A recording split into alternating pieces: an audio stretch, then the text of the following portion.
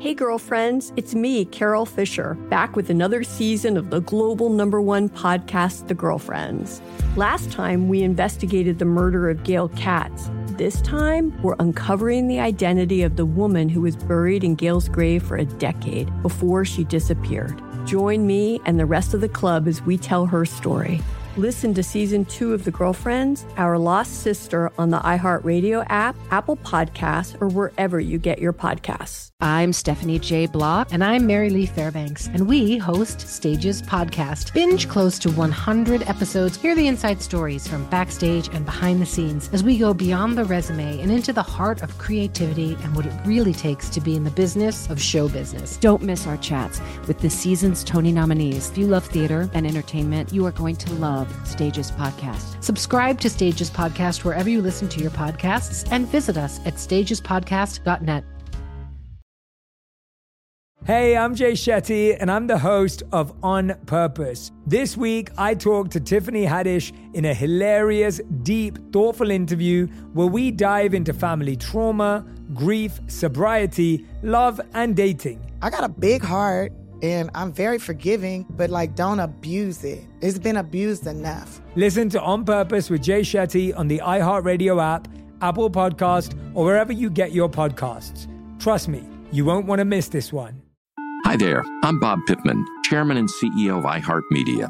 Welcome to Math and Magic, Stories from the Frontiers of Marketing. This week I'm talking to acclaimed musician and entrepreneur, Pitbull. I think that education is the real revolution because as much as we speak about all the problems that there is in society and the world today, my mother's always told me, son, don't worry, the world's always been coming to an end. Don't let it scare you out of living. Listen to Math and Magic on our very own iHeartRadio app, Apple Podcast, or wherever you get your podcasts. This is the story of how a group of people brought music back to Afghanistan by creating their own version of American Idol. The joy they brought to the nation. You're free completely. No one is there to destroy you. The danger they endured. They said my head should be cut off. I'm John Legend. Listen to Afghan Star starting May 15th on the iHeartRadio app, Apple Podcasts, or wherever you get your podcasts. Hey, I'm Christina Wallace. And I'm Kate Scott Campbell. And you're listening to The Limit Does Not Exist, a podcast for human Venn diagrams. Coming at you every single Monday. And hosted by us.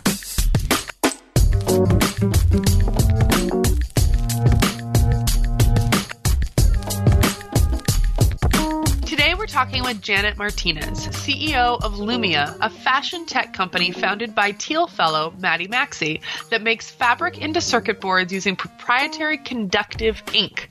They literally make wearables that are woven into the fabric. It is so cool. Janett is a native New Yorker who studied design technology at LaGuardia High School. That's the school that Fame is based on, by the way. Janett has had such a fascinating path from working in technical theater at Lincoln Center to acting on Law & Order, no big deal, to teaching a painting class in the Caribbean, to now working at the intersection of fashion and technology. Yes, we talk about the virtues of Scrappy resourcefulness, how to avoid imposter syndrome, and the best kept secrets of New York City concierges. It's such a weird word. I know. We also discuss the Internet of Things, the power of setting up a process, and what Janett describes as an aura of weird. Yes, speaking of an aura of weird / awesome, I am now dreaming up ways to upgrade some of my favorite articles of clothing with circuits and lights, like my space jacket could take on a whole new life if it could light up with a constellation of stars. Am I right? Absolutely. I'm just thinking of how useful this would have been for the sparkle tie wedding I went to over New Year's. I, for one, am very excited about the future of fashion tech. So let's just get to this episode. Let's do it. Noise you couldn't quite locate. Hello, Christina. Hey, Kate. Hi, Janett. Hey, ladies. Hi. I'm just a little distracted because I'm looking at these photos of the Chanel fashion show where a rocket launched. The Chanel show in Paris? The Chanel show Paris Fashion Week, I guess, is this week. That's right. It must be. And a rocket launch? Yeah, okay, a rocket. I'm gonna Google this. One second. I mean, like, how do you compete with that? A rocket launch? Yeah, thanks to my Instagram stories news source, I was just like looking through some accounts, and it was literally like people were putting a bunch of rocket emojis up. It like legit rose 33 feet into the air. 33 feet, and then stopped somehow, which is pretty. To the tune of Rocket Man. Well done. Yes. Yes. You know, the sound guy had fun with that. This is my shining hour. Yeah, seriously. I love that. And Janett, of course, you would also be able to point that out from an audio perspective. Design. Yes. So the thing that is crazy about this picture, I'm looking on New York Mag right now. The show is at the Grand Palais. It's got a glass ceiling. Yes. And a shuttle rocket thing is launching under the glass. It doesn't look like it broke the glass ceiling. It did not break the glass ceiling, unfortunately. But it just makes me want to know how much they had to pay in extra insurance riders in case that did. I think that they didn't mention it. I think it was a careful omission. Well, you know, it's going to be a projected rocket, not a real rocket. Because, if that broke the ceiling, not only would it be a fantastic, image, but it would rain down glass on the audience. That's right. And, models. So that would terrify me. That's right. It would be like hailing shards of glass ceiling. Well, I'm just impressed by the models who are very stoically standing there. Yeah, they're very chill. They're so chill. And it must have been in their contract that there's like billows of smoke. Non-responsive. And flames very close to you. And just, roll with it. Hold that pose. Looks like Kendall Jenner was in the show, so Lord knows that she probably was able to negotiate her position against the rocket smoke. I would Janett, think so. Having come from a technical theater background, as you think about the production aspect of having a rocket with models and live audience under a glass ceiling, what terrifies you the most if a creative director came to you and said, Janett, I've got an idea? Oh, my God. And that happens so often. I've got an idea. 3 weeks before the show, you're like, oh, no. Oh, no.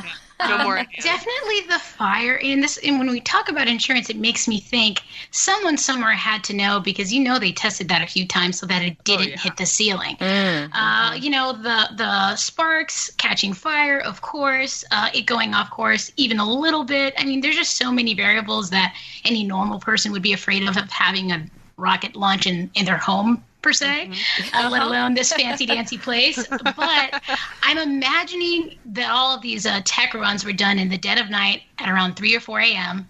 where there'd be less eyes on the ground to keep it sufficiently secret, because I definitely do think that that's part of the angle as well. No one was expecting a rocket. So definitely exciting. Definitely seems like the tech team had a fun time with that. And good on them for not getting in trouble. Yeah, I think it's fantastic. So far as what I can tell, no one died, no one inhaled the smoke, and the rocket, I'm assuming, at some point came back down. I just like the bar that this is setting for the fashion industry. It's like, rocket now. What's next? A show on the moon. It's only a matter of time. Exactly. Mars. Show on Mars.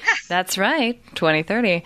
I love it. Well, Janett, let's just jump into your connection to fashion and tech.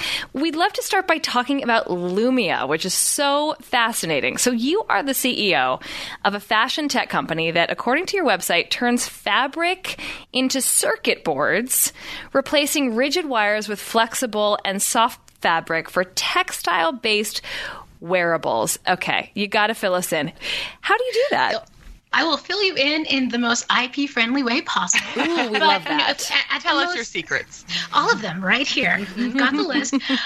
But at the most basic level, this is something that Maddie says quite often. Circuits are patterned conductivity. And if you think about fabric, many of us wear things that are patterned. Obviously, it's not conductive traces that are on our garments, but patterning in fabric is not a new concept. So marrying those two things and understanding that if we use the right materials that will provide that conductivity in controlled ways, we can make these fabrics circuits. So that's what we do. We do that in a few ways, conductive inks being one of them. We also work with a base conductive material that we pattern using very specific processes, and then, kind of sew those in like a lining into a variety of garments and soft goods. When I say soft goods, this extends to things like couches, car seats, mattresses, anywhere there's textiles, we seek to make those smart.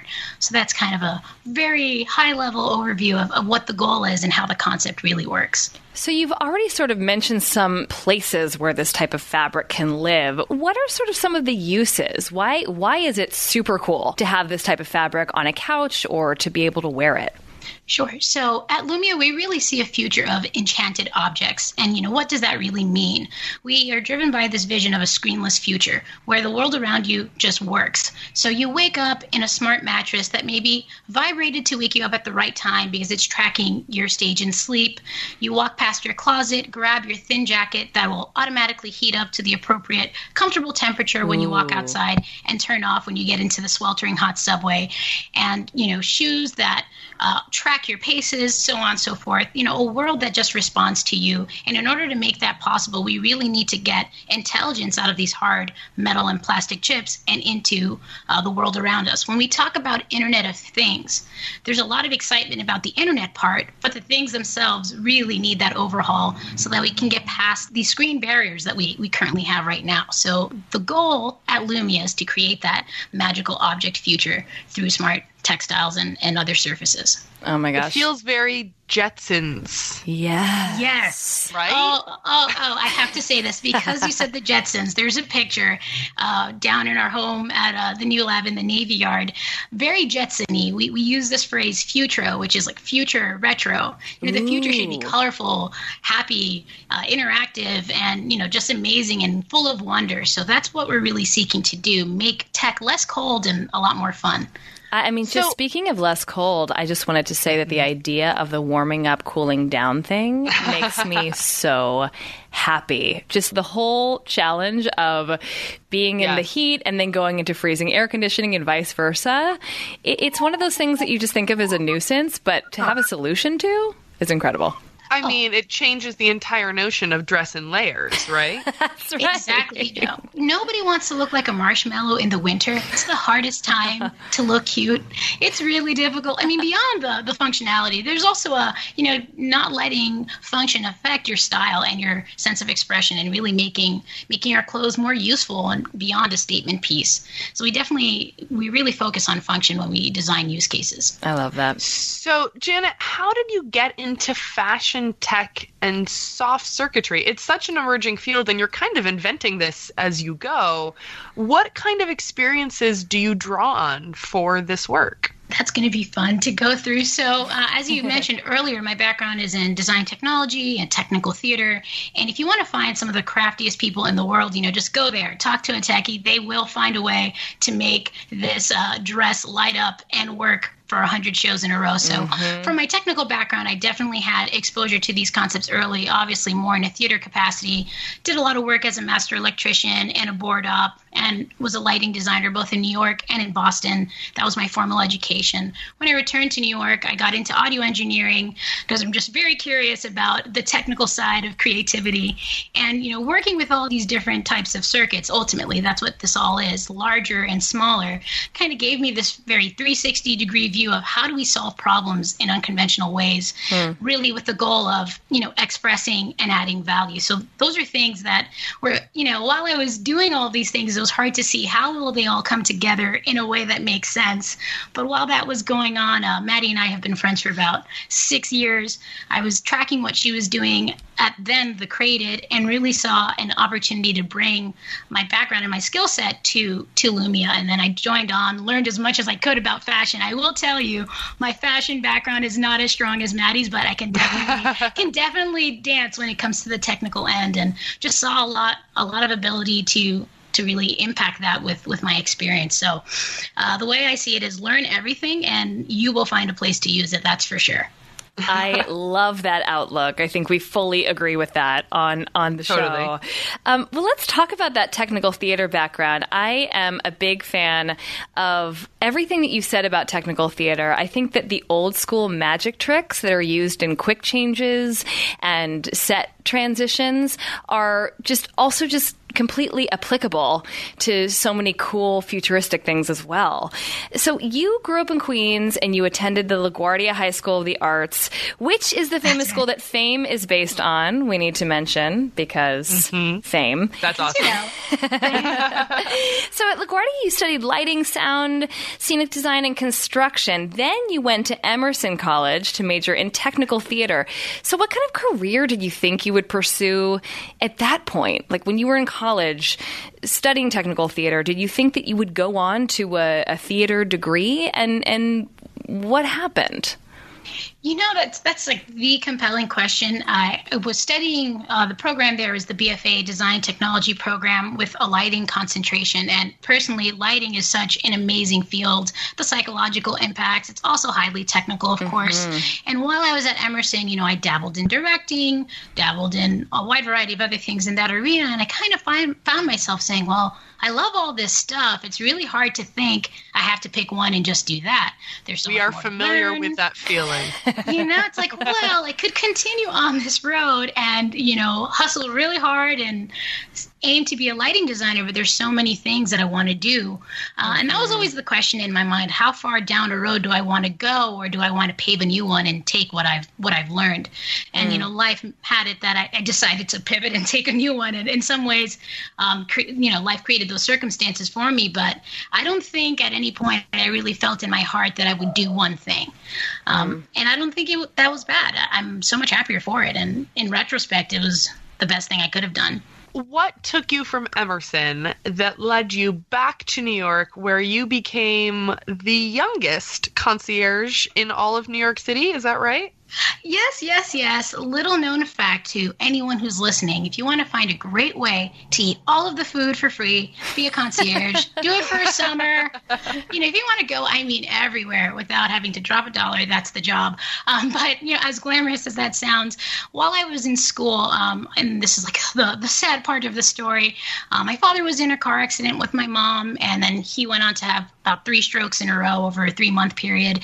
And then they were both disabled from work, which was obviously very stressful. I come from a big family, middle child out of 5 girls. Wow. And I was out in Boston, and, you know, things were tough financially when both parents can't work. And as we all know, New York is super expensive. It's not, you know, you can burn through savings in the blink of an eye. Totally. So I was put in a spot where it's like, well, I could try to continue doing what I'm doing here at school, or I can go back home and take care of my family. And it was never really a question in my mind what the right thing to do was.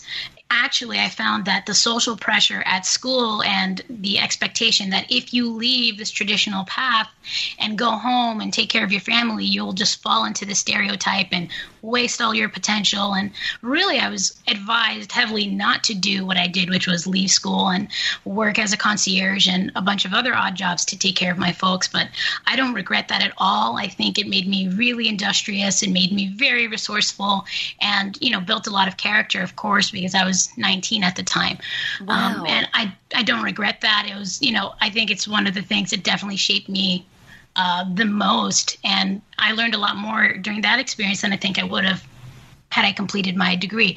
No shame, you know, no shade over at Emerson. It's a great school, highly recommended, but it wasn't for me, given the circumstances that I was in. But I'm grateful for it, and my parents are fine now. They're super great and healthy, and awesome.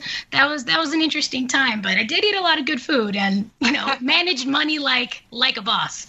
Is that when you found yourself on an episode of Law and Order? Was that during that time?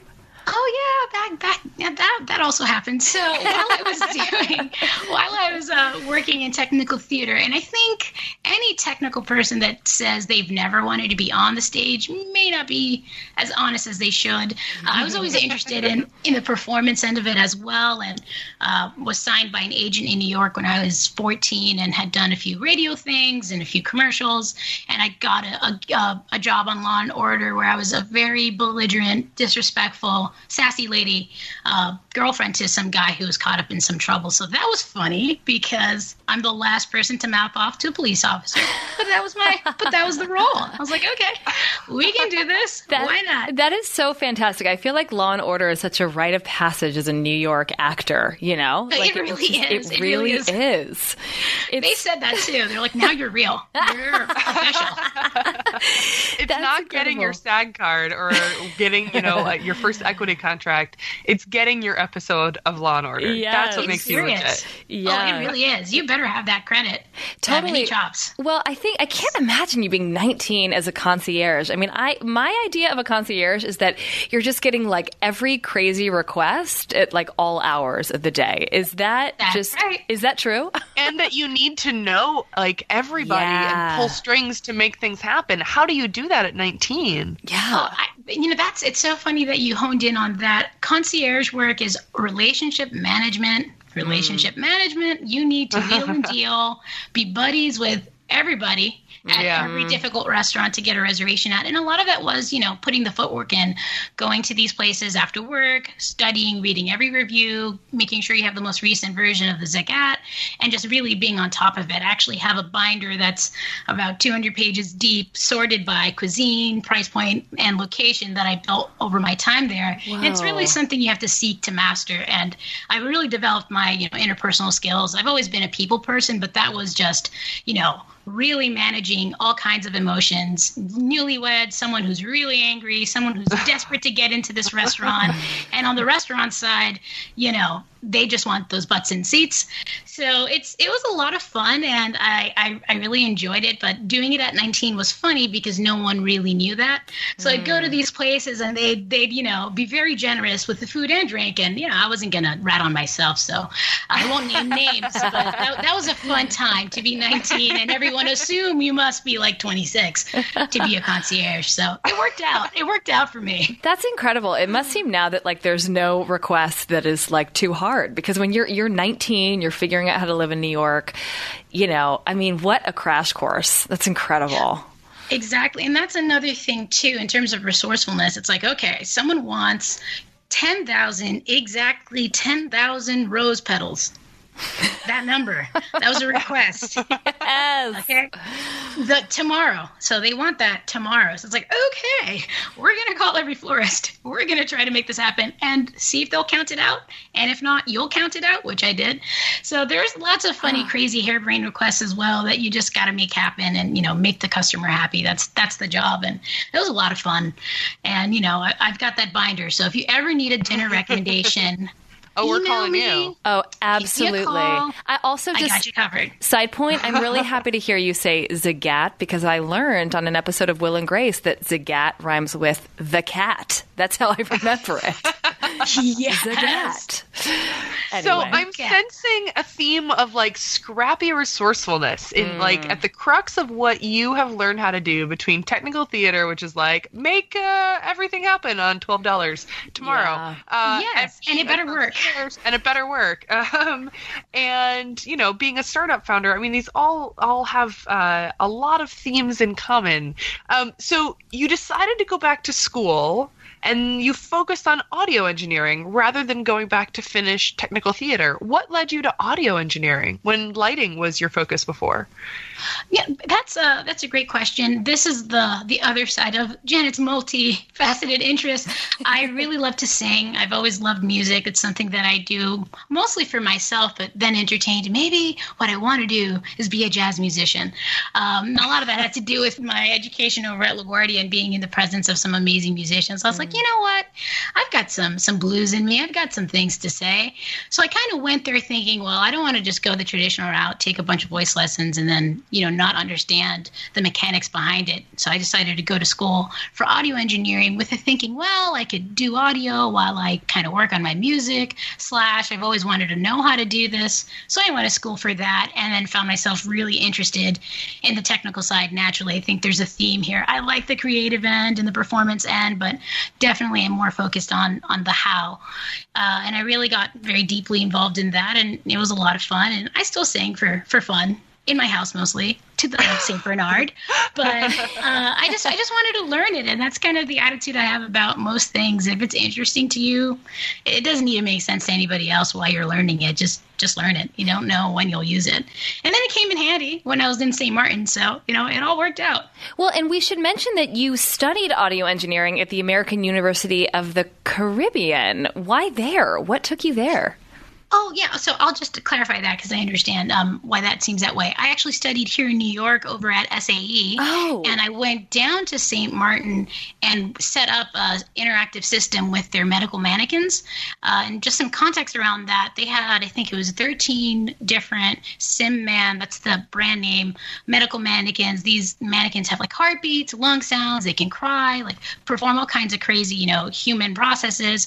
But they were really underutilized because you walk in there and you're just looking at a monitor and, there's not much that medical students can do besides that. So I pitched the idea of setting up an interface between the mannequin and having actors off-site talking through the mannequin and controlling all of the different medical processes to kind of simulate emergency room scenarios and allow the medical students to interact with a patient. So it was actually very theatrical, but really good for the medical students to try that and really see how they work on their feet and see the immediate feedback and results from interfacing with a patient that's having an acute experience. So that was something that I pitched to the university and said, hey, my audio engineering background will be really handy here. I can set it up for you guys. I can buy the equipment. I can train all of the actors that will be controlling the mannequin offsite, and it was just a really fun project. I just wanted to do it, and they still use that program over at AUC. So it was really satisfying to build something and see it affect people and really improve their educational experience. But that's kind of how that audio connection is there. Okay, wait, hold up. How did you know that a medical school had mannequins underutilized that you could then work with and even pitch this project? Aha, because this is the question. So while I was studying, you got me. So while I was studying audio engineering, I met a lovely man named Victor, and he was off to medical school, and he said, hey, come with me. And I said, I don't go anywhere if I can't work. So, it was very entertaining to think maybe I'll move down there and just camp out on a beach and drink a lot of mimosas or whatever you drink on a beach, daiquiris, I guess. But I was trying to find a way to work and use my skills. So that's kind of how that happened. I got really involved at the university and said, I'm going to find a job here. And then I found a job there. And I also taught a painting class on the island since there was no place for anybody to do anything creative. And it was just a great way to make some money and also use my skills. And it was really nice to be able to interface with the medical community as well. And they still use that program. And the medical mannequins are used 300 times more than they were in the past. And they're expensive. So at least they're getting their money's worth. So that's how that happened. I followed my heart and followed my man and lived on an island for 14 months and worked at the school. Oh my gosh. Okay, you're like the queen of dropping in fascinating details as though they're no big deal. So you taught a painting class. Have you been painting this whole time as well? I mean, painting a flat for a theater set is one thing, but painting a painting? Totally different. Yeah, it's when I talk about what I've done in order, I realize that's a lot of different stuff. But to me, in my mind, it's I was just using something I know how to do, and maybe it's helpful to somebody else. But at the medical school, it was a very interesting community. So you have these students and their spouses, and a lot of them have children. And, there's really not much for the partners of medical students to do on the island besides watch their person study, which is pretty boring. And, I saw an opportunity to kind of build some community, teach people a skill. I had never taught a painting class before, but I'm pretty patient. So just went to the craft store on the island, bought a ton of paints, decided that $10 is a good price and will probably get people in the door and will cover my costs for the paints, and just posted in a Facebook group, hey, if you guys want to learn to paint, I'll teach you. I booked this room. Come if you want to. And it was super popular. I ended up having to do 2 classes, one for adults in the morning and then in the afternoon for children. And there's still this Facebook group, and I'll send you the link so you can see the work of my students, which was really, really satisfying. People really developed their skills over the 14 months I was there. And, went away with a new thing, with something that they could continue doing for themselves. So that was really, really gratifying. And it was also nice to have some cash, of course, but it was really fun to act as a teacher and learn how to do that and have that patience and develop a process around how do you teach someone to see the right things first when you're painting. So yeah, that was something I did on the island as well. Victor joked around. He's like, you have like 4 jobs. Like, you work more than anybody else on this island. I was like, yeah, well, I like to work. I did get to the beach every once in a while. I think now Christina's point of scrappy resourcefulness needs to be a T-shirt that you wear. Because it's not just that. It's like the confidence that you have to just say, yes, I'm gonna try this. I'm gonna try this out. I'm going to build a curriculum that I've never built before, and see if I can inspire people to create art. Or, implement this program in hospitals. It's incredible. Thanks. I really appreciate that. Yeah, I think and that's what I really like to do is set up structures and, a process. That's a lot of fun for me. It's like, okay, we want to do this thing. How can we repeat doing this thing? And I think that really does come back from my theater background. You need to find the most efficient way to get to point why, or wherever it is that you're trying to go. And it needs to be repeatable by anybody. So I think that training and thinking, like, how do we simplify while not sacrificing quality?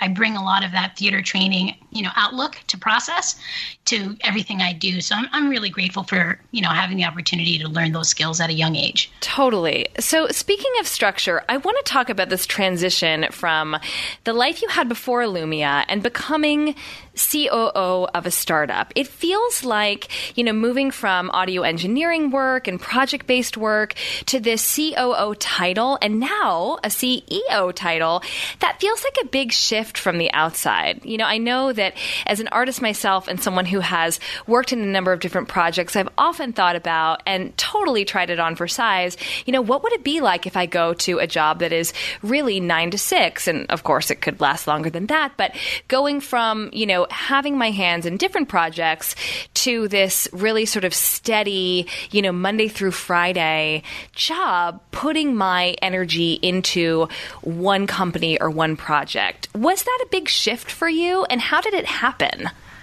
Sure. So I guess I'll start with the how did it happen and then the second part. So as I had mentioned earlier in the little intro section, I've known Maddie for, I think now it's almost 7 years, like 6 to 7 years. We had met at a friend's, I think, birthday party, just really connected because, she's very creative and technical. I like to think that I'm the same. And we just kept in touch over the years as I was moving around for work and, just we're always in touch. Mm-hmm. When I came back from St. Martin, well, now it's a year, 14 months ago, some odd time ago, I got back in touch with Maddie and let her know, hey, I'm in town. It would be great to catch up and spend some time. And I was working at that point as an assistant to a film producer, and I, was doing that, but really thinking about what's my next move. I really enjoyed the challenges of starting your own business or starting a new thing that I experienced out in St. Martin, pitching a program to a university, really being responsible for making it happen, the training aspects of working with, actors and nurses and training medical staff on these new processes, even, working at a smaller capacity in the painting class. Mm-hmm. I really loved that process. So when I came back, I started thinking, I want to do the same thing. I want to work at the building level and something that will give back to a lot of people. I don't want to be an employee in that traditional sense. I want to be a part of making a bigger vision. So at that time, I thought, I'll start my own company. And I was kind of doing a lot of reading on what that's like and kind of educating myself as much as I can, taking tons of online classes. And I started co-working with Maddie at a coffee shop out in Brooklyn while I was working on a project that's now shelved for a later date. And, she mentioned that they were looking for a new person over at Lumia. And I was like, well, I don't know anything about fashion, but I will learn. And I do know a lot about tech. So, yeah, I'll see if it's a fit for Maddie. So I said, hey, I'd be happy to come and bring whatever skills I have to what you're doing and try to help you out. And, she was down and I started working there and really saw a lot of opportunity to create process and, find resources for a startup and what's the most efficient way to do X and who do we need for Y. It was a really exciting place to be that I felt maximized all of my natural skills and talents and really pushed me to really dig further, which is what I really think I'm a digger more than anything else, is how do we get deeper? How do we get there? And just putting all my effort towards that. And Maddie, felt that I would do better in more senior role and gave me the responsibility of being COO, which was obviously for me, an honor that she trusted me with that title and the responsibilities that came with it. And in that capacity, I just pushed even harder, building our supply chain domestically, talking to manufacturing partners in the States and convincing them, hey, we're the people to work with, trust me. And this is why. So it was really, and convincing them, kind of reminding me of my concierge days, like, this is why you should do X. I'm going to sell this idea to you and we will do this. And, really getting all of those things together. And then on the business side, really trying to look out for Maddie as much as I could and for Lumia as much as I could on, what's the best deals and, how can we, get the value for what we're building? Because I really do believe that you should never undervalue what you have to offer. And Maddie felt that it would be a better transition for me to move into the role that I'm currently in now. So it kind of happened, I would say, really organically, but I was being very scrappy and resourceful the whole time. And, Janett's tagline, scrappy and resourceful. Totally. And it really, and thankfully it helped us get to where we are today. And in terms of the 9-to-5 structure, the benefits of a startup is that there is some flexibility. I do work remotely. I think it's 2 days out of the week and sometimes 3 because I live very far from the studio. And, definitely having that window from 9 to 5 could seem challenging, but when you're really excited about what you're doing, it really is no big deal. I often find myself working 9 to 9 or 9 to midnight, and maybe should work 9 to 5 a little more than I do, but I there's just so much stuff to do that it feels very dynamic. I'm pretty happy there. That's awesome. Hey girlfriends, it's me, Carol Fisher. I'm so excited to tell you about the brand new series of The Girlfriends. In season 1, we told you about the murder of Gail Katz at the hands of my ex-boyfriend Bob. At one point, a woman's torso washed up on Staten Island and was misidentified as Gail. She spent 9 years in Gail's grave, and then she just disappeared. It's almost like it's become this moral obligation to find her. And that's what we're going to do. Find this missing girlfriend and tell her story. With the help of some of your favorite girlfriends from season 1, like my producer, Anna. Oh my God. My friend, Dr. Mindy Shapiro. Hi, it's Dr. Shapiro, and I'd like to speak with the deputy medical examiner. And of course, Gail's sister, Elaine Katz. Having no closure, it kills you. Join us as we try to solve a 35-year-old cold case. It's not going to be easy, but it's going to be one hell of a ride. What? I can't believe this. Listen to season 2 of The Girlfriends, Our Lost Sister on the iHeartRadio app, Apple Podcasts, or wherever you get your podcasts. We started talking about this incident. Drugs and officials cover up. You couldn't believe it. From iHeart Podcasts. It's like the police knew who he was before they got here. A story about money, power, and corruption. The medical school dean at USC was leading a secret double life. Is she breathing right now? Yes, she's absolutely breathing. I'm a doctor, actually. There's no way that guy's a doctor. I'm Paul Pringle, and I'm an investigative reporter for the LA Times. This is the story of an investigation that starts in a hotel room in Pasadena, California, and reaches all the way to the top of 2 of the most powerful institutions in the city of Los Angeles. When people fall in line, they fall in line. Looking back, I realized, everyone knew. This is Fallen Angels, a story of California corruption. We're always going to have predators. It's the good people who stand by and do nothing that allow them to flourish. Listen to Fallen Angels, a story of California corruption on the iHeartRadio app, Apple Podcast, or wherever you get your podcasts. Hey, my name's Jay Shetty, and I'm the host of On Purpose. I just had a great conversation with Michael B. Jordan, and you can listen to it right now. Michael is known for his performances in both film and television. His breakout role was in Fruitvale Station, playing Oscar Grant, which earned him widespread praise and numerous award nominations. His portrayal of Killmonger in Marvel's Black Panther, one of my favorites, further solidified his status as one of Hollywood's leading actors, earning him widespread acclaim for his complex and compelling performance. In our conversation, Michael really opens up. You're going to love listening to it, and I can't wait for you to check it out. The closest to getting what you want is always the hardest. It's always the feeling when you're getting ready to, people give up right before they get what they've always wanted to get. People quit. Listen to On Purpose with Jay Shetty on the iHeartRadio app, Apple Podcast, or wherever you get your podcasts. Hi there, I'm Bob Pittman, Chairman and CEO of iHeartMedia. Welcome to Math and Magic, Stories from the Frontiers of Marketing. This week, I'm talking to the one and only Ryan Seacrest. Love the connection to people.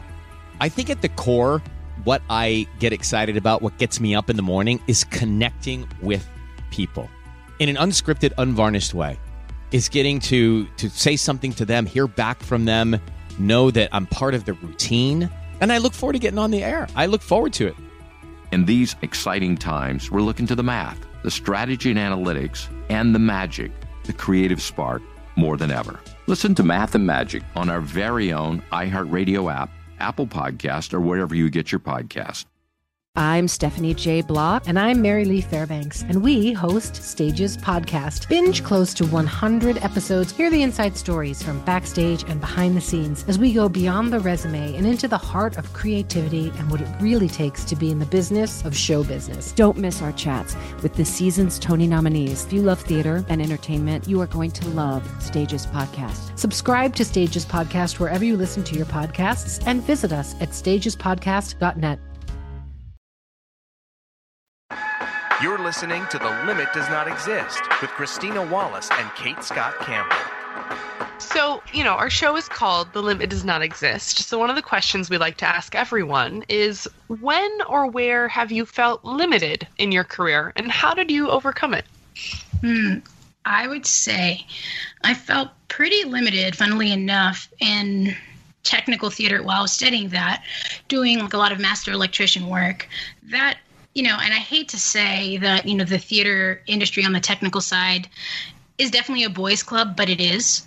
I definitely felt that, I needed to be not twice as good, but 7 times as good as a designer, as an electrician, as a board op, to even be considered for certain things. And that was definitely a challenge that I looked in the face readily and happily, but it was definitely, it's really tough to deal with that kind of structural I guess I would say, inability to recognize merit as fast as you should. So that was tough while I was in that industry, to really see, like, I could be really, really good, but Gary might get it anyway. And, but that doesn't stop you from doing what you need to. I would definitely say that was one area that I felt limited. When I was working as a concierge, as great as that was from a social point of view, I really love people. I really love helping people. And, I like to say that my leadership style is definitely service oriented. How can I get you what you need, the way you need it, and how can everybody win? I did feel that it wasn't technically challenging enough for me, and it was a very comfortable lifestyle, but didn't push my mental limits as much as I really wanted it to. So I also felt limited there, but grateful for everything I learned in both of those environments. It's really cool, Janett, to hear you talk about the fact that you have been in situations where you feel like, I'm not being challenged enough. I know that I'm capable of more than this. Something that we've talked about on the show before is this idea that's pretty well known now, right? This idea of imposter syndrome of, I'm not the person who should be doing this because I don't know enough, or someone else is probably better equipped than me at that. It seems like you don't suffer from that. And that's so inspiring. And I'm wondering, why is that? Does it come down to how you were raised? Have you ever felt like, I'm an imposter, and you've just overcome it? Or do you really, approach a situation with, I can totally figure this out and be the gal for this? Oh, that's such a great question, because yes and also no. The imposter syndrome thing, I think I would say I felt most imposter mode.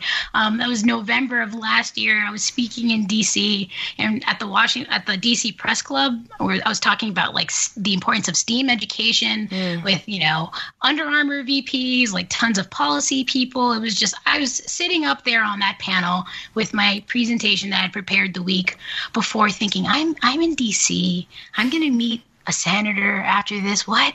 Like, is this me? What's going on? That was really the first imposter syndrome moment for me. And I think before that, I was just so focused on, I have to do this. I have to do it well. I'm in this role. Like, I cannot fail. Like, it was less, can I do it? And more so, I better do it. But then when I had this moment to like kind of pause and think, I definitely felt like, whoa, am I the person for the job? But I do think in terms of how I was raised, my mom, she moved here when she was 20. And, with all of my sisters, she was, always said to us, don't let anybody else tell you no. Don't allow that, as you grow up. Don't let anyone tell you, you can't do this. You're not smart enough. You're not this. If you feel a no inside, go make that a yes first. And I think I really took that to heart, and it kind of helped me push past that imposter syndrome feeling that I was feeling at the end of last year. Like, no, you know what? No one's telling me no. And I need to tell myself yes and make sure that I do what I was put here to do. So yes, I definitely had those moments, but I really do feel, especially from that service angle, I have so much faith in Maddie's vision, and she's trusting me to push it forward, and failing is not an option. So I have to do everything I can to make sure that we get there, and I can do it, even if I'm scared sometimes. That's incredible. Janett, you have so many skills and such a orientation toward learning and toward hustling and scrappiness to figure it out if you don't know it already. And you're pretty early in your career. I mean, you're still in your 20s, right? So that's right. What's a dream project or collaboration like, dream big? What's something that you want to get to before you die? Ooh, the real question. You got me. All right. Well, on the first and the immediate is making Lumia a multi-billion-dollar company. That's my immediate goal. We will power the future. It's like, the crazy thing I want to do right now, target, make this company huge, and everything that you wear be powered by our amazing circuits. Beyond Lumia, which right now is getting 170% of all of my resources in terms of energy, I really think that there's a unique opportunity. I guess to simplify it, I'd love to have created a media conglomerate or empire in a way where we really have meaningful art that affects people. It's something that I say to people close in my life. Music, TV, those are the things that you allow yourself to be hypnotized by. And I really do feel in chasing ratings and, looking for what will sell, we've really lost that, on the corporate level, that ability to filter for, meaning. And I would love to create an alternative for that, to create really meaningful media, really great radio, really great TV, which is a huge undertaking to be like the next, Sony or 20th Century Fox or ABC or Disney. Obviously, that's massive, but I would love to really be the 21st century version of, the next giant and really make meaningful art in a lot of different ways. That's like a very ambitious business goal, but it's there, and I'm building the structure on the back end now in terms of how I might go about doing that.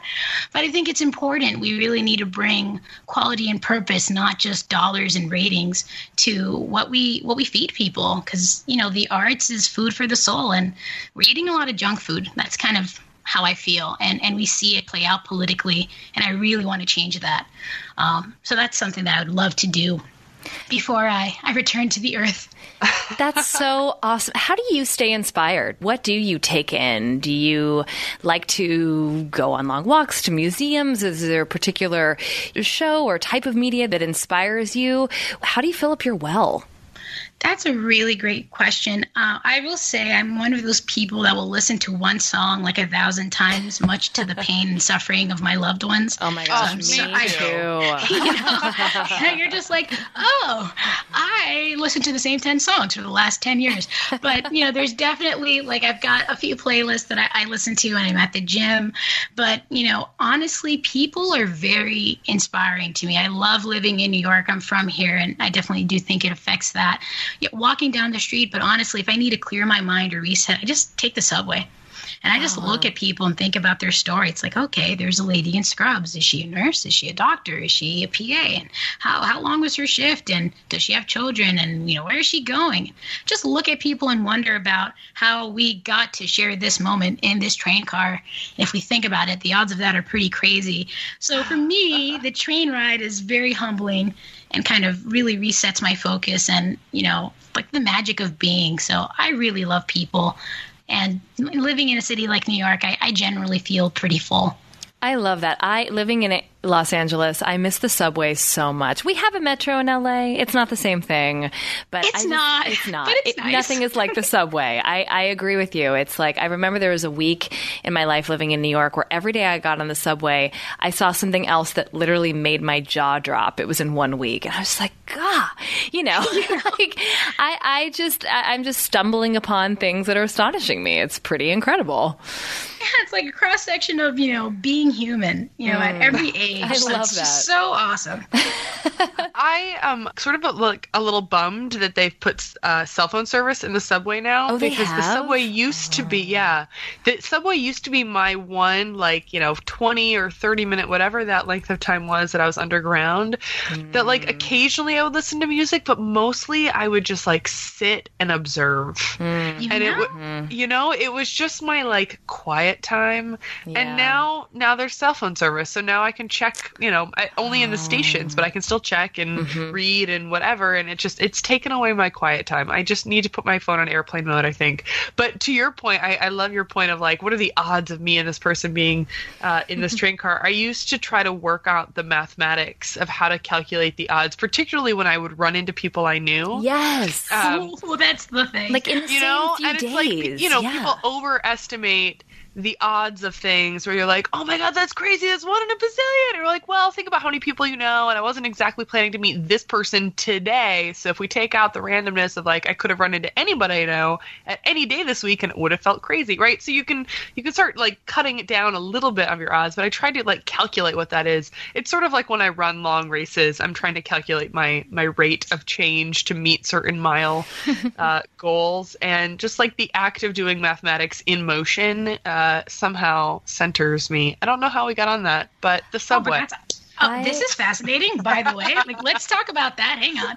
What did you conclude? Because I feel the same way. I also have this rule, if I bump into somebody that I haven't seen in a while, but I know them, in my mind, it's okay, we have to be friends. You were put here, so now I'm going to message you on Facebook. It actually happened to me and Maddie when I was back in town from being somewhere. This was before we were working together. We bumped into each other on 23rd and 6th, and I freaked out. I was like, oh my God, you're never in New York, and I'm never here either. We have to really stay in touch. And she was like, okay, yeah. And then, now we're here. So I definitely do think that's magic. Yeah. My rule is, now we have to be friends. You don't have a choice. I'm messaging you now. Yeah, I would believe that, except there was 1 week for me that I ran into 4 days in a row. I ran into a guy that I had at one point gone on an OkCupid date or a setup, or we had sort of tried to kind of make out once and it didn't go anywhere. And it was 4 days in a row and I literally had not seen these guys. And this is from when I first moved to New York 11 years ago. And I was like, seriously, what is in the water? Yeah. Did someone post something somewhere being like, Christina's happy and in love, you should just I do think that's a mathematical, totally unproven by me rule of I just remember being in the early stages of a relationship and I would feel like the exes would come out of the woodwork. They do. It's an energy sniffing out thing. At one point, one of them was on a skateboard skateboard skating past me on Wall Street. I was like, this makes no sense. You live on the Upper West Side. I live in Brooklyn. Neither of us work on Wall Street. Why are you here right now? That is so true. I mean, I just have to co-sign all of this because, yes, absolutely. They come out of nowhere. It's like they can smell it. Yeah. Go, she's unavailable. We'll just skate on by. It's true. Energy add is an powerful. aura of weird to the day. Just seriously, an aura of weird. Oh that my is gosh. the theme of there. Totally. Okay, so one last big picture question, and then it might be time for the lightning round. Mm-hmm. Talk to us about a technology that you are absolutely just freaking excited about, and one that completely terrifies you. They're usually one and the same. Let's see. Ooh, so true. One. Such a good point. You know, like amazing innovations. You're just like, oh, someone's going to find the dark side of that so fast. But, well, I think what U-Beam is doing is amazing. Long story short, and if you know about U-Beam, I don't. I will. Meredith is an awesome founder. Yes, Meredith Perry. So U-Beam, like simply put, they can kind of charge things up to a distance of 15 feet away through ultrasound, really channeling down ultrasound and, powering that device. But the cool thing about their technology is that it can, really differentiate and locate depending on what's in the field. So if you put like a deck of cards in the field of U-Beam, it's not going to try to charge your deck of cards. But if you put your phone there, it will be able to recognize that through some kind of mapping. I mean, I have no idea how this works. It's like some magical stuff. But if you think about it, it's like, wow, imagine a cord-free world where, our walls or everything else, and it's, very safe based off of what, my understanding from what I've read, everything just is constantly, being self-powered, like how the heart pumps your blood and powers, you don't need to plug yourself in. To me, it felt like a really interesting organic parallel to what humans do to run and to exist, like, but in the technical space, in the digital space. So to me, it's totally crazy that there's this device out there that can just send energy across space and time, know that what's in your hand needs that charge, and then interact with that. Like, that is nuts, and the implications are really, really amazing. So go Meredith for just being a boss with the sauce. Or with the ultrasound, I guess. But still very cool. So I love that. To be honest with you, in terms of like utter fear with technology, this Internet of Things thing, it's like, I don't know if I want everything to be, able to listen or watch me or talk to all my other stuff, because it's less about the technology and more about who has access, who has control. Yep. I think security is a big one. So as we make this world more connected and more interdependent, as it should be, I mean, nature works that way, we really need to make sure that the powers that be have that responsible approach to it, which is pretty tough to do. So it's less about the technology that terrifies me and more about the ethics of who's in the control room. And that's something that I think as we innovate, it might be worthwhile deciding, you know what, maybe we don't release this now because we know it's going to get in the wrong hands. Like, that self-regulation in the tech space, I think, is pretty important. And I don't know if it happens as much as it maybe should. Mm-hmm. But these are the opinions of a Janett, Well, so I am completely on Team Janett on this. Team Janett. Yeah, right? The idea of the entire ethos of, like, move fast and break things, put out a minimum viable product, and then we'll just iterate. Like, that works for individual products and companies, but it doesn't work for an ecosystem. And I am really doesn't. Terrified of how, I am so anti-Internet of Things. The idea that having, like, my front door be locked and unlocked via the internet. No, please. And, right? Like, even the WikiLeaks thing that was released today on the CIA, thousands of documents. Yes, and a Samsung TV that could be turned on remotely to listen and record ambient noise and then, like, sent back. I'm just... I've got an Alexa. She tells me the weather. We play Jeopardy. And occasionally she'll put on Adele because I only listen to one thing. But I have to be honest. The idea, I'm convinced, and not to get all doomsday here, but I'm going to... Oh, please do. I do that regularly.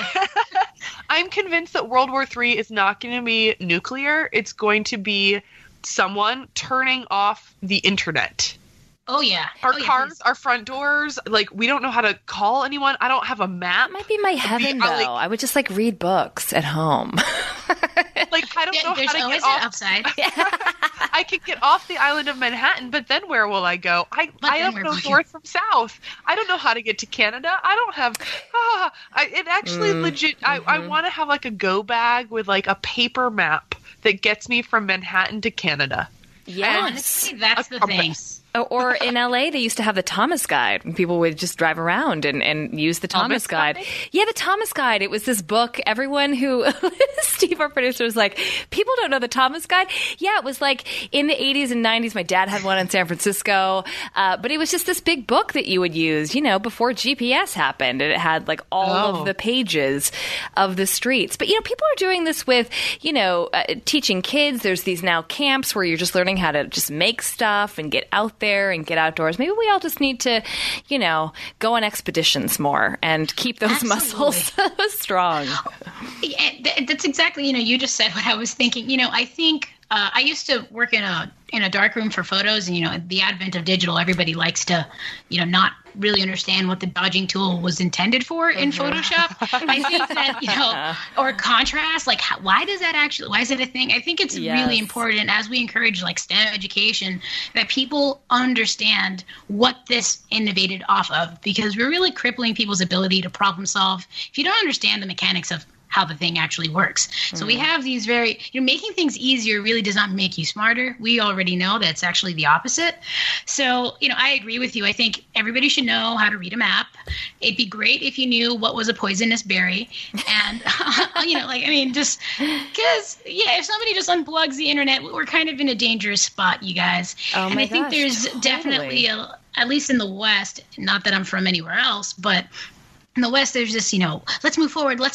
But we really kind of, as a society, need to make sure we're ready for what tools we're giving ourselves. Because you wouldn't give a 3-year-old, like someone with the emotional maturity of a 3-year-old, a loaded gun, right? Because they're not ready for the responsibility of this tool. And I think technology can be weaponized in the same way. Or a Twitter account. Yep. Yeah, I mean, that's exactly what I mean. We need to make sure that we're not building tools that.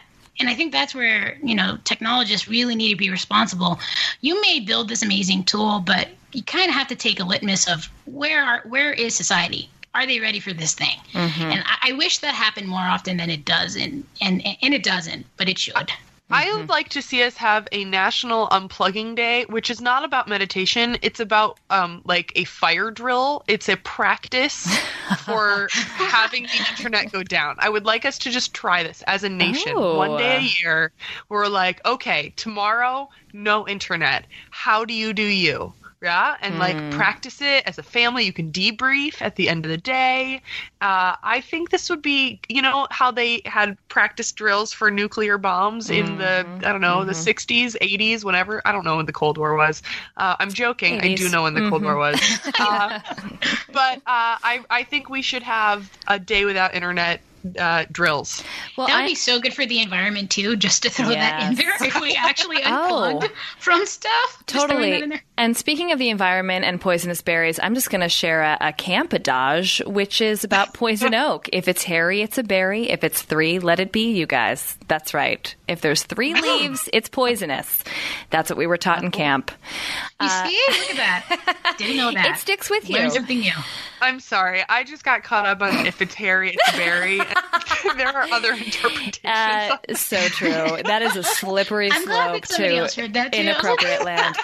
I'm lying. I don't want to say the wrong thing, but I'm glad that you took it because it was now I'm waiting. Just questioning everything that I was taught as a child, which I've done before. It's not that this is the first time I'm doing this. I have humor of like a 14-year-old boy, so we're just going to let that lie. It's time to go. Yes, to the lightning round.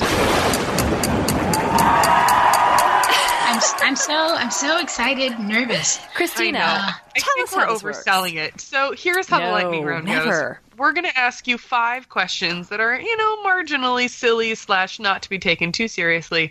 And you just give us your first response. Oh, God. Don't have to think too much about it. And we're going to do our best not to ask follow-up questions. Yes, this is putting your scrappy resourcefulness to the test, Janett. FYI, I have never been questioned like that. Like, say the first thing off your mind. Like, I'm about to learn about myself. I'm so scared. What is there? Let's see what happens. Kate, why don't you kick us off? Yeah, let's do it. Okay, question 1. What are you reading right now? Getting to Yes. And How to Not Be Wrong, The Power of Mathematical Thinking. I'm reading those 2 books. Fantastic recommendations. Absolutely. Here we go. Question 2. What is the best kept secret in New York? Kind of sad I'm telling you guys, but because I love y'all, Indochine, French Vietnamese, if you want the best meal of your life, you're welcome. Oh my gosh, you are killing the lightning round. I'm just going to tell you, Janett. Really are. Team Janett for the win. Okay. Question number 3. Other than sound design, technology, fashion, theater, painting, finding 10,000 rose petals in 24 hours, what else is in your Venn diagram? By the way, we know that there's already a lot of things in your Venn diagram, so you're allowed to say nothing, but we suspect that there's probably something else, another interest in there that may not be readily apparent. Swing dancing. Ooh, I can cut a rug.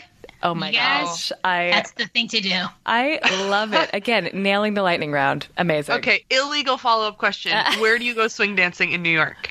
You Should Be Dancing has the most bomb swing social every Thursday, Frim Fram.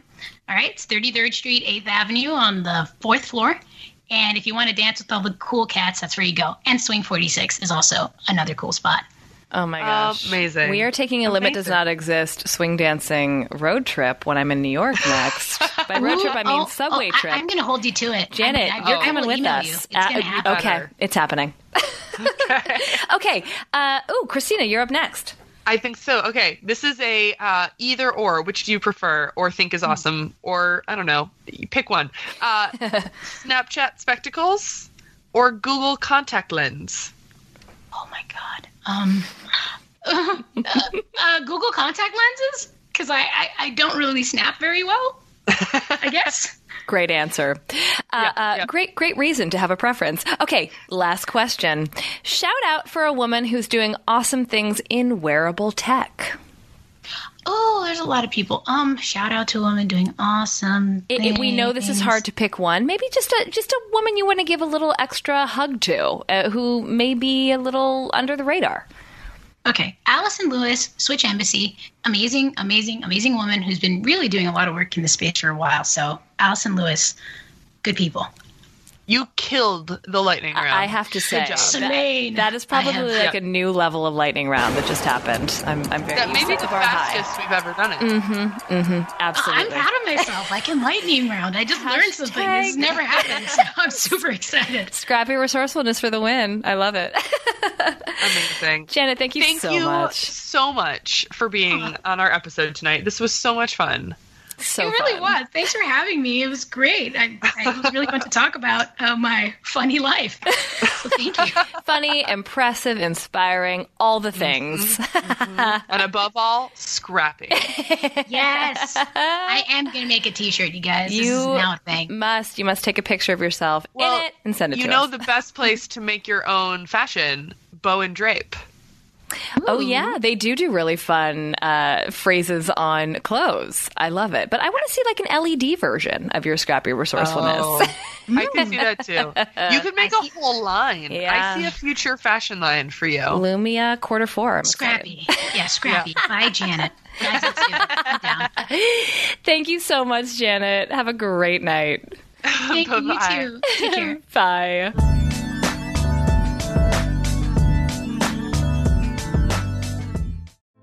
Hey girlfriends, it's me, Carol Fisher, back with another season of the global #1 podcast, The Girlfriends. Last time, we investigated the murder of Gail Katz. This time, we're uncovering the identity of the woman who was buried in Gail's grave for a decade before she disappeared. Join me and the rest of the club as we tell her story. Listen to Season 2 of The Girlfriends, Our Lost Sister on the iHeartRadio app, Apple Podcasts, or wherever you get your podcasts. I'm Stephanie J. Block. And I'm Mary Lee Fairbanks, and we host Stages Podcast. Binge close to 100 episodes. Hear the inside stories from backstage and behind the scenes as we go beyond the resume and into the heart of creativity and what it really takes to be in the business of show business. Don't miss our chats with the season's Tony nominees. If you love theater and entertainment, you are going to love Stages Podcast. Subscribe to Stages Podcast wherever you listen to your podcasts and visit us at stagespodcast.net. Hey, I'm Jay Shetty, and I'm the host of On Purpose. This week, I talked to Tiffany Haddish in a hilarious, deep, thoughtful interview where we dive into family trauma, grief, sobriety, love, and dating. I got a big heart, and I'm very forgiving, but don't abuse it. It's been abused enough. Listen to On Purpose with Jay Shetty on the iHeartRadio app, Apple Podcast, or wherever you get your podcasts. Trust me, you won't want to miss this one. Hi there, I'm Bob Pittman, Chairman and CEO of iHeartMedia. Welcome to Math and Magic, Stories from the Frontiers of Marketing. This week I'm talking to acclaimed musician and entrepreneur, Pitbull. I think that education is the real revolution because as much as we speak about all the problems that there is in society and in the world today, my mother's always told me, son, don't worry, the world's always been coming to an end. Don't let it scare you out of living. Listen to Math and Magic on our very own iHeartRadio app, Apple Podcast, or wherever you get your podcasts. This is the story of how a group of people brought music back to Afghanistan by creating their own version of American Idol. The joy they brought to the nation. You're free completely. No one is there to destroy you. The danger they endured. They said my head should be cut off. I'm John Legend. Listen to Afghan Star starting May 15th on the iHeartRadio app, Apple Podcasts, or wherever you get your podcasts.